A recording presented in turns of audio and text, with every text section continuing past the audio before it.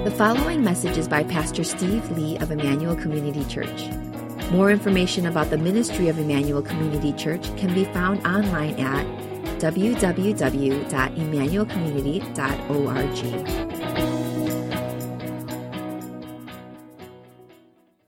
I think I've always been drawn to these year in review videos because it's a reminder of what are the events that grabbed our collective attention in a given year. And it's always surprising to me how much happened in just the span of 1 year that I've already forgotten about. And I think this year is more significant because we're turning over not only a new year, but an entirely new decade. It's interesting that when it comes to Christmas, we have this popular cultural celebration of Christmas with Santa Claus and Christmas trees and gift giving. But as Christians, it's something very distinct and different, isn't it? Even very countercultural as we celebrate the birth of Jesus Christ, our Savior. The same could be said of Easter. On the one hand, we have the popular holiday of Easter with the Easter bunny and coloring and hunting for Easter eggs. But as Christians, we celebrate Easter as the day that Jesus rose from the dead to give us the hope for eternal life. But when it comes to the new year, the church doesn't have much, it seems, to say about this holiday. I think the truth is for most Christians, the New Year's Day celebration doesn't actually register as a holiday that has any connection with our faith. The truth is probably we just celebrate it like the world celebrates it. Maybe you make some New Year's resolutions, you do a party, you do a countdown, and celebrate when the clock finally ticks midnight. And by way of practice, I don't think the church really offers us much, does it? There may be a few churches that do a New Year's Eve service to bring in the new year in worship, but the truth is, I think that's getting very rare these days to find any churches that practice that tradition anymore. And I don't really get this. I don't understand why the church has just chosen to skip over New Year's as not having much religious significance to our faith calendar. Because it's interesting, when you look at the Jewish calendar, you can make an argument that that was actually the most important part of their year. The Jewish New Year is known as Rosh Hashanah, and I've shared this with you before, right? It begins, and it's usually celebrated at the end of September or early October. It begins this 10-day period known as the High Holy Days for the Jews. And that will culminate in what is known as Yom Kippur, or the Day of Atonement, which is the one prescribed fast for the entire nation of Israel in the entire religious calendar. It was the day in the Old Testament when the high priest would enter the Holy of Holies and offer 2 goats. One goat would be slaughtered to pay for the sins of the Israelites. And the other, as many of you know, was a scapegoat, which would be released into the wilderness to bear the sins of the nation. And so these 10 days in the Jewish calendar were considered really important as an opportunity to reflect back on everything that's happened in the past year. What has gone on in my life? Where am I in this journey? And then to look ahead and to spend that time not only in contemplation and meditation, but also repentance, returning our hearts back to God. And in one way you could argue, so if you look at that from a Jewish standpoint, it makes sense, but you could argue that from a Christian perspective, that whole idea of the Day of Atonement and Yom Kippur, that's been fulfilled by Jesus. By making out of his life the sacrifice that he paid for us once and for all, then in a way you could say all of that meaning has been fulfilled, and that's why we celebrate Easter and Christmas, is because that is our expression of those Jewish ideals. And I think there's a lot of truth to be said to that. But I also think that you could still make an argument to continue this Jewish tradition of contemplation and repentance and reflection. That, in other words, as we close out another year, I believe it can be God's invitation to us to just pause for a moment, to take a deep breath and reflect and say, what are the things that have happened in this past year? What are the things that God is saying to me? And what does that mean for me as I look into 2020 and starting another year? Well, as we start this new year, I want to begin as a church family with a brief, maybe 4 to 5 part series, I haven't decided exactly yet, on this topic of idolatry. In the first couple messages, I want to unpack the nature of the sin of idolatry, because it's interesting. If you look at idolatry in the Old Testament and then carry that forward into the New Testament, it's actually kind of confusing. Because in the Old Testament, you could argue that the dominant sin is idolatry, repeated over and over again. And then when you get into the New Testament, it's as if the concept of idolatry has fallen off the spiritual map. You hear almost no mention of the word idolatry in the New Testament. And so the question is, what happened? Is it because we no longer struggle with idolatry as people living in the new covenant after Jesus? And so I'm going to unpack that a little bit. And then in the remaining messages in the series, I want to sort of focus on what are some of the most powerful idols that exist in our day today, that have a way of consuming our hearts and taking possession of us. For today's message, what I want to do is offer to you a charge that I hope will set a theme for this whole year. And I'm going to do it centered around, as you see in the title of the message, is fixing our eyes on Jesus. And in the message today, I'm not going to directly unpack the sin of idolatry, but I hope as we go into the series, you're going to be able to understand why I captured this New Year's charge to you under the series of idolatry, because many of the themes that we're going to unpack today are going to be revisited as we think about the nature of idolatry in our lives. And so I want to begin the message with this question to you. On what have you been fixing your eyes? On what have you been fixing your eyes these days? And I don't think any of us could answer honestly, nothing as far as I can tell. Because I would argue that it's in our nature to fix our gaze on something. The question is, what is that? Because we cannot help but focus our gaze on something. In other words, maybe what I'm asking is, what is consuming your attention these days? What has captured your heart on a regular, daily basis? And I want to sort of offer to you maybe a few suggestions of what those things might be before we open up Scripture and look at what God is offering to us. I think one of the most worrisome trends is the fact that almost all of us in this generation have our gaze fixed on our phones and other screen devices, way more than we probably are willing to admit or that we ought to. I've been actually taken aback by how many news reports and online articles and documentaries and even podcasts, not just on the Christian side, but even the secular side, seem to be addressing this phenomenon. We are in uncharted territory here as a generation of the impact that these devices are having on how we relate to ourselves, our environment, to others. I saw this statistic recently, and it really blew me away, but it said this, is that 80% of Americans will look at their phone within the first 15 minutes of waking up. Okay? And some of you look just like, I do that. I don't know why that astounded me, that within the first 15 minutes of opening your eyes in the morning, your first instinct is to grab your phone. And that's how you begin your day. Would you be willing to admit if you do that? I don't know. You don't have to raise your hand. It's okay, all right. We won't shame anyone here.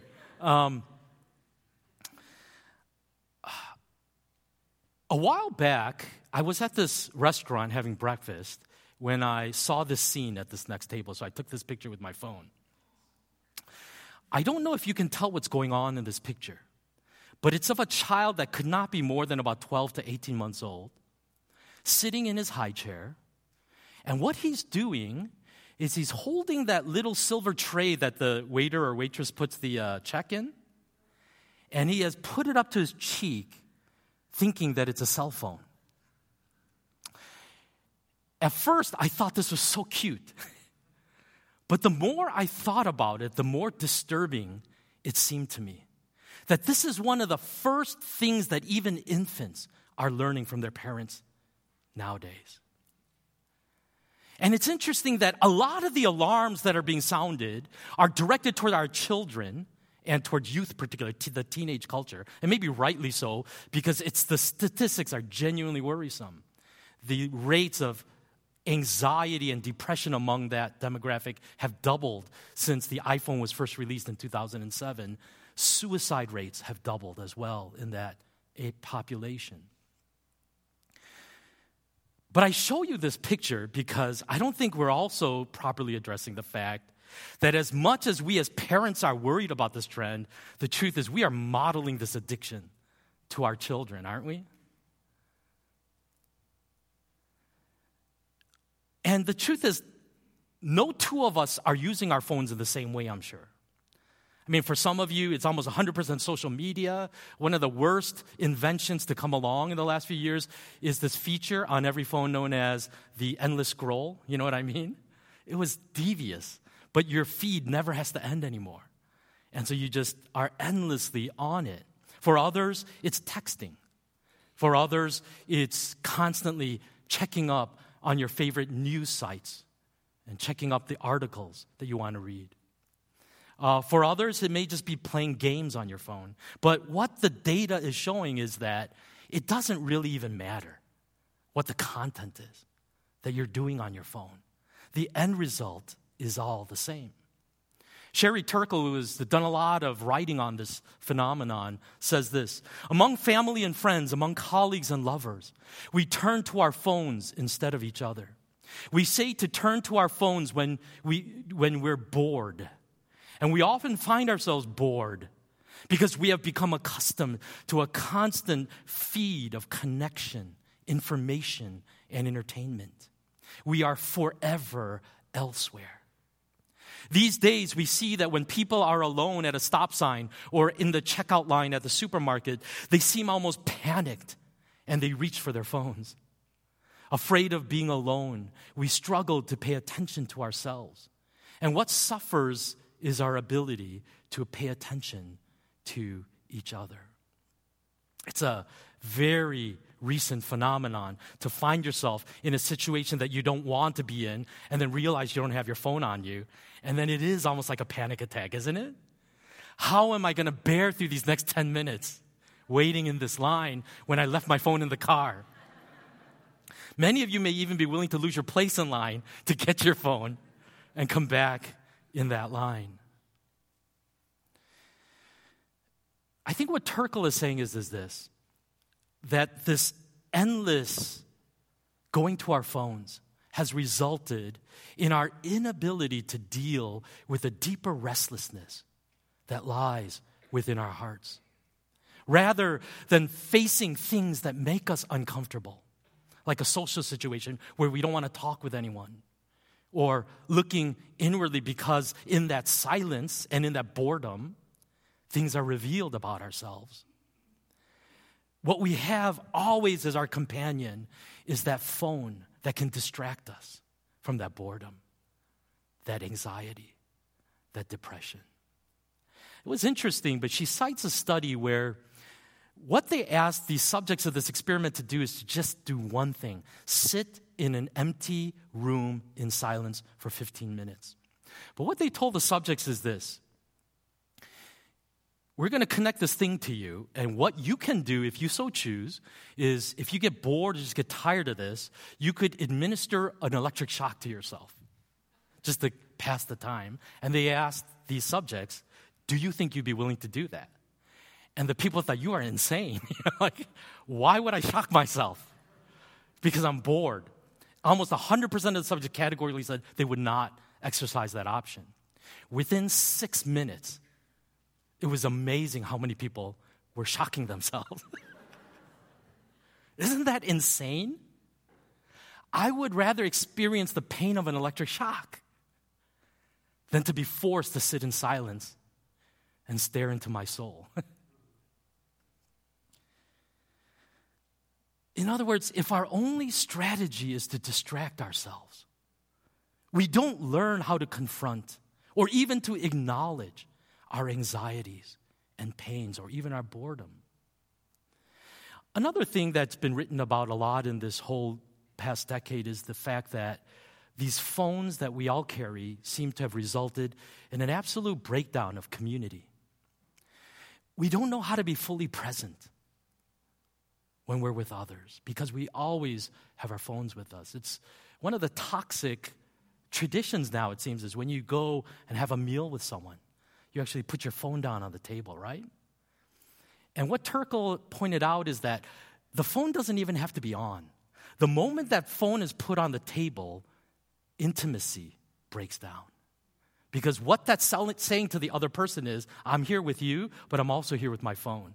And if anyone else wants to get my attention and a notification pings on that phone, you can believe I'm going to look at it, even as we're talking over this lunch. And I'm seeing this phenomenon more and more as a pastor, as I meet with people. It's very, unmotivating for me when I'm meeting with someone. And every time their phone pings, I see them looking down while we're trying to have a deep conversation about their spiritual lives. Now, there's so much more that could be said about this, but this isn't a message on social media and modern technology, so I'm just going to end there. But I think the bottom line is this, is that I don't think we're being honest with the negative impact that this addiction to our phones or our tablets or other devices is having on us. As one pastor recently commented, which I thought was just, when I heard that line, I was just really, shaken by it. But he said, you can miss your entire life with just Netflix and your phone. When I thought about that, that perfectly captures our generation. Your entire life can go in front of your face with just Netflix and your phone. I think for others, our gaze may be fixed on certain people. Maybe it's a friend. Maybe it's a coworker. Or maybe it's that certain person that sleeps with you every night. What I'm saying is this. Maybe you're just fixated on certain people in your life because of something they've done to you. They've hurt you. They've wronged you. And you just can't let it go. And so you find yourself just consumed with feelings of anger or hurt or resentment or maybe even revenge. Or maybe your fixation revolves around a constant concern or a worry that you have for someone. You feel a burden that never lets up. And the weight of that responsibility that you feel toward that person or the fears that surround that responsibility are really at times crushing. You don't know what to do. In my counseling ministry as a pastor, I've come to realize how common it is for us to have unhealthy fixations on certain relationships in our life that are just eating us up from the inside and destroying us. They become like obsessions. Lastly, maybe your eyes are fixed on yourself,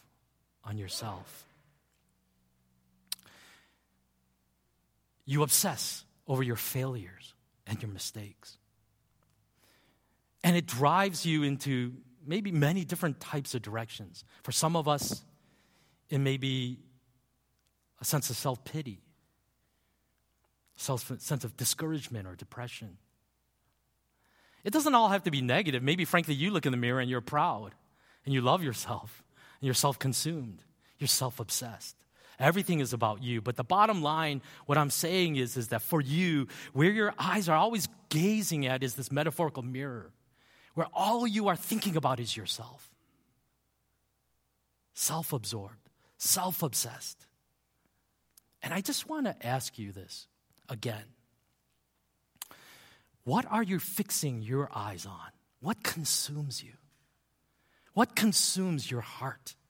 In other words, when you have a spare moment and your mind drifts, where does it tend to go? Because what I want to say is this. Whatever you fixate on, whatever has captured your heart, I'm going to argue in this message, is also shaping your heart. It is transforming you in ways that you may not even realize. And the Bible tells us that instead of gazing on all these other things, we ought to fix our eyes on Jesus. Hebrews chapter 1, verse 1 to 2 says, "Therefore, since we are surrounded by such a great cloud of witnesses, let us throw off everything that hinders and the sin that so easily entangles. Let us run with perseverance the race marked out for us, fixing our eyes on Jesus, the pioneer and perfecter of faith." That word that in the NIV is translated as fixing our eyes is an interesting one because he could have used a much more generic term for looking. But instead he uses a specific word that has this connotation that your eyes were fixed on something else, but you very intentionally took your gaze off of that thing in order to focus on something else, exclusively, with absolute commitment. That's the action that it's describing here. And so what the writer of Hebrews is seeming to say is this, is that you can look at a lot of things, but you cannot with this kind of intentional gazing look at more than one thing. You just can't do it.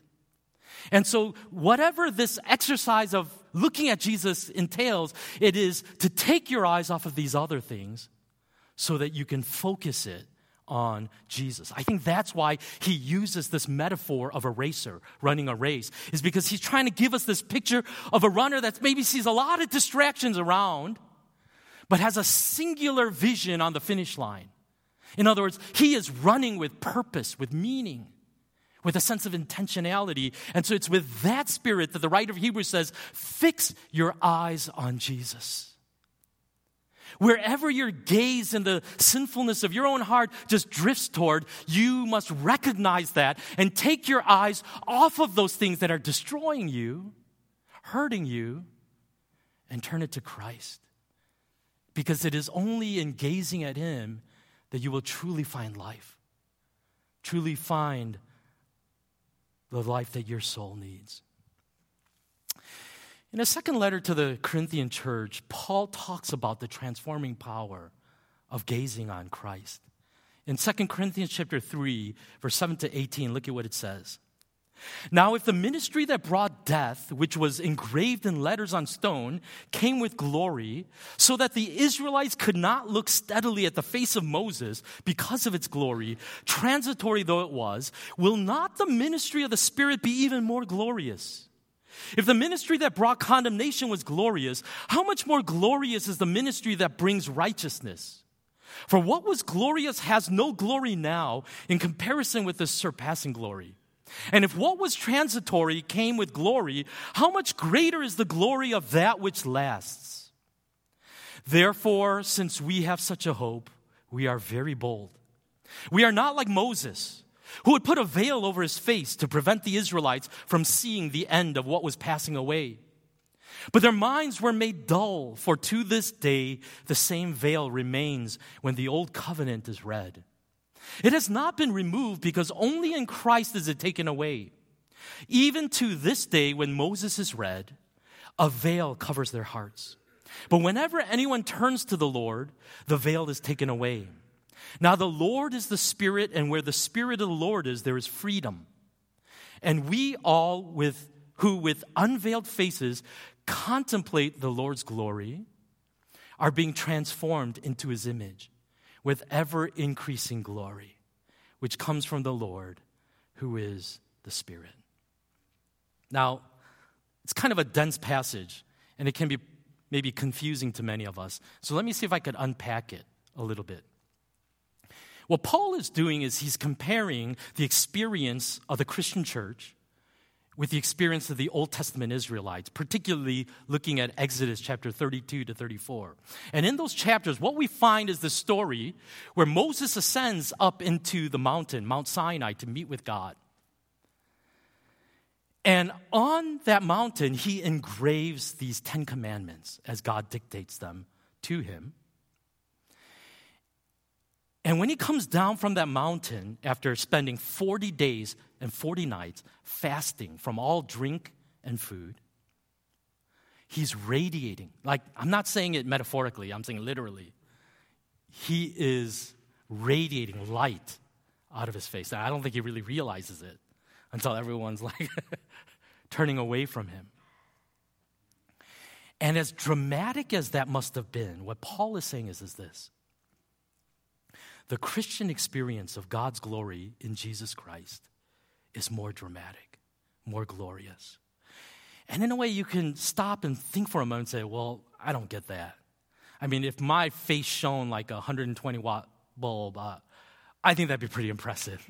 And I think that'd be an awesome witness to tell people that Christ is in me. How can you argue that the glory in me is greater than that glory that Moses experienced? And this is how Paul unpacks it. He says, Moses would cover his head so he would veil that glory. And if you go back and read Exodus 32 to 34, you understand what's going on there. It's because to the people, that was not a welcome sign. It was when they experienced the glory of God shining from Moses' face, it was not a desired or pleasant experience for them. Because actually what had happened was before those 40 days and 40 nights, Moses had already been on the top of Mount Sinai, and he had gotten the stone tablets. But these were tablets of the 10 Commandments, not written by Moses, but written by God. But while he was getting those commandments, the Israelites, if you remember, were down at the bottom of the mountain forging an idol, a golden calf, that they worshiped and said, this is the God that saved us from Egypt. You see, the Israelites had turned their back on God and sinned against him. And when they saw the glory of God shining from Moses' face, it was the source of judgment. It was the source of fear. They didn't want it. And so Moses was forced to cover his head so that they wouldn't have to look at it. And what Paul is saying here is, when we look at that story, it is a story of God giving laws to his people, commandments that they must obey, but with no power to obey them. And so when they saw the glory of God, it was a sign of judgment against them, a source of fear. And what Paul is saying, when Jesus came, he did not come just to give us a set of rules of do's and don'ts. He came to bring us good news. He came to give us new hearts so that when we, in this new covenant paid with his blood, experience his glory, it is actually the source of genuine joy. And as Paul says, it is freedom. It is the power to live up to everything God desires. And so as I see the glory of God, I am filled with a sense of hope, of rejoicing, of celebration in the experiencing of that glory. And so Paul says, we don't cover our faces like Moses did. We revel in that revelation of God, in his glory. And not only that, but what Paul says is this: when you experience that glory that comes from Jesus, you experience a changed heart. That's what he's saying in verses 17 to 18. Paul talks about the transforming power in the glory of Jesus. But that also raises a question. How does that transformation happen? How do we experience it? And what Paul, in essence, is saying in these verses is we do it by fixing our eyes on Jesus. By contemplating his glory, we ourselves become transformed to become more and more like Christ ourselves. Let me see if I could illustrate it like this. C.S. Lewis, probably the greatest Christian apologist of the last century, he was an Oxford professor. And there in Oxford, there was this really amazing group of men that got together, these professors. And they created this society known as the Inklings. And it was a literary society. They were all interested in writing fantasy novels and things like that. J.R.R. Tolkien was a member of that. And as you guys know, he famously wrote the Lord of the Rings trilogy. And they developed this unbelievably tight friendship with one another. One of the men in this group, by the name of Charles Williams, died very unexpectedly and suddenly. And after he passed away, Lewis reflected on the impact that his death had on the whole group. And in his book, The Four Loves, he contrasts and compares the different kind of loves we can experience in this life. And he says this: almost every love we experience in life is exclusive. It's a jealous love. But friendship is unique of all loves because it's generous. It actually desires more and more people to be included in it. You don't want that for your marriage, right? But you want it in friendship.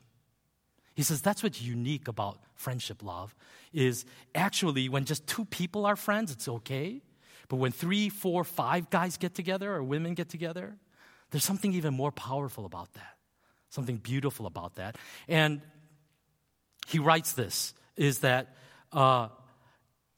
in each of my friends, there is something that only some other friend can fully bring out. By myself, I am not large enough to call the whole man into activity. I want other lights than my own to show all his facets. Meaning, when I am your friend, I can bring something out in you, but not everything. But there are things that other people can bring out in you that only they can, and I cannot. And so when Charles Williams died, one of the things that Lewis lamented is the fact that he will never see Tolkien laugh like he used to when Williams used to tell his jokes. Because no one else could bring that unique part of Tolkien out. Only Williams could do that. And so it was as if when their friend Charles died, a little piece of them died as well, of something that he would never bring out in that society of friendships. And so he adds this comment: far from having more of Ronald, which is what he called Tolkien, having him, quote, to myself, now that Charles is away, I have less of Ronald. Something has been lost when we lost a mutual friend. Now, the reason why I'm sharing this whole story is actually not to talk about friendships per se, but what it made me think about is this. It made me think about how each person in our life draws something out of us, don't they? And it's kind of interesting to think about that for a minute. Think about the different people in your life that matter most. And ask yourself, what do they tend to trigger in me? What do they pull out of me through that relationship? And the truth is, for some of us, it's actually not very positive stuff. Maybe the truth is certain relationships represent for us bringing out the worst in us. A lot of heartache and pain or anger. But my hope, my sincere hope is you have some friendships in which these people draw out the best in you. There's something that attracts you to them. There's something in them that makes you want to hang out with them. Because when you are with that person, they make something in you come alive. Something awakens in you. And I know I have relationships like that in my life, of people that I actually long to be with.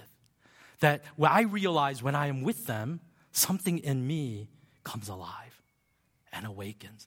They are able to draw something out of me that nobody else can. And I think that's a bit of a picture of what Paul is describing here, is as we enter into friendship with Jesus and experience his presence in our life, there is this transforming power of that long gaze at Jesus that can change us to the very core of our being. Imagine a life fixing our eyes on Jesus,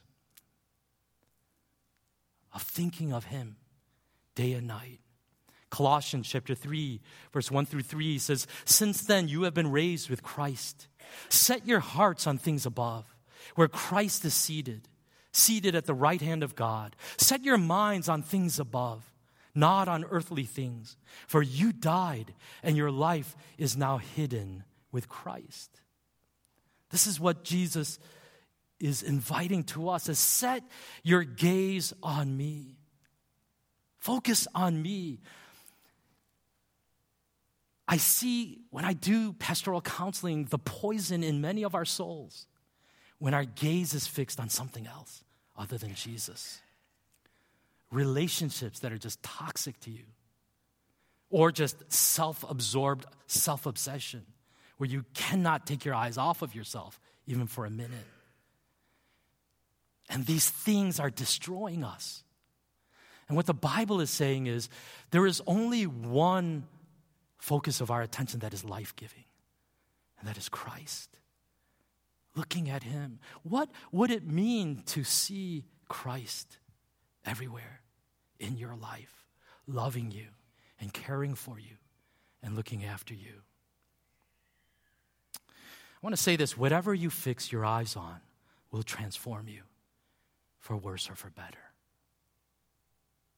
I think a great picture of that is in the Lord of the Rings series, when you see Smeagol, the hobbit, my precious, with that ring, right? He's just a normal hobbit at that point. But in years of obsessing over that ring, his precious, he becomes Gollum, this nasty-looking creature. And I wanted to show you a picture of it, but I was worried some of you might have your kids in service, and I didn't want them to have nightmares, so I'm not even showing you a picture of Gollum. But watch the movie if you want to be reminded of that experience. This is the invitation that I want to give you in 2020.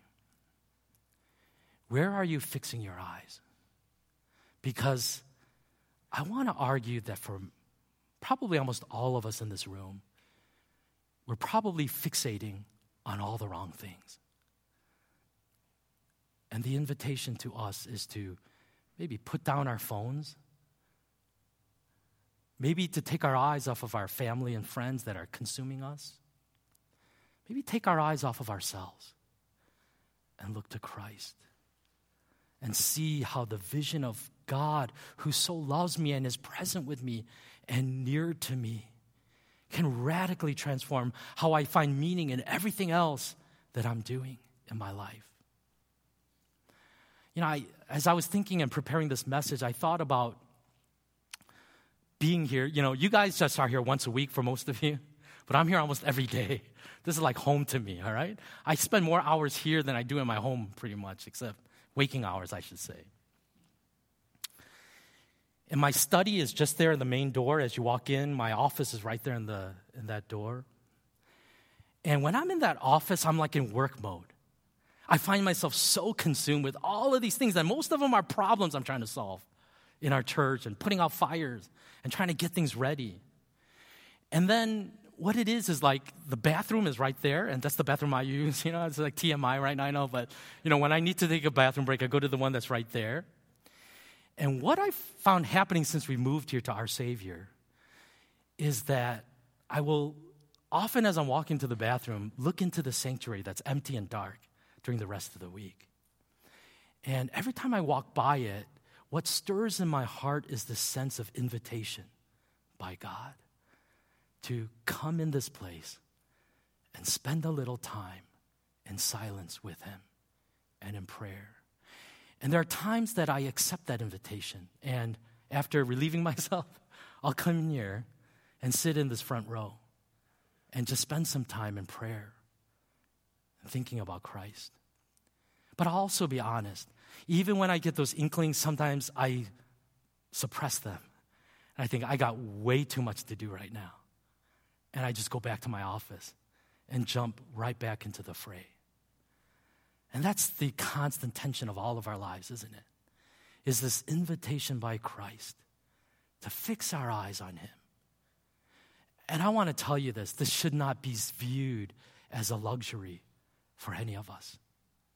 Because I think many of us are not acknowledging how toxic the environment is around us and what it's doing to our soul and how much we need this invitation from God. to take our eyes off of the things that are chipping away at our hearts and discouraging us and making us so depressed or anxious, and fixing our gaze on Christ. In the next chapter, and I'll close with this and we'll pray, Paul says in chapter 4 of 2 Corinthians, verses 7 to 9 and 16 to 18, "But we have this treasure in jars of clay to show this all-surpassing power is from God and not from us. We are hard-pressed on every side, but not crushed, perplexed, but not in despair, persecuted, but not abandoned, struck down, but not destroyed. Therefore, we do not lose heart. Though outwardly we are wasting away, yet inwardly we are being renewed day by day. For our light and momentary troubles are achieving for us an eternal glory that far outweighs them all. So we fix our eyes, not on what is seen, but what is unseen. Since what is seen is temporary, but what is unseen is eternal." I've been wrestling with a lot of this in my own heart, of realizing that there are some addictions in my own heart, these gazes that I am fixated on, that are not healthy for me. Just this last week, I started rewatching this HGTV series that I'd given up years ago. And just 3 episodes in, I was astounded by some of the thoughts in my mind of the kind of house I wanted and how much I was jealous of these rich people. And then I was reminded, oh yeah, I gave up HGTV because of that very reason. And I had forgotten that. But when I saw all of that stirred up in me again, I turned it off and I said, no more of this. I think about all of these destructive places that the focus of my eyes goes to so easily. And in this coming year, in 2020, that's one of the things I am going to wrestle with and fight for. How can you possibly think that if our eyes are on all these things are not shaping us and turning us into mirror images of those things? I think all of us have to fight the fight for our soul, to fix our gaze on Christ, who alone is our Redeemer,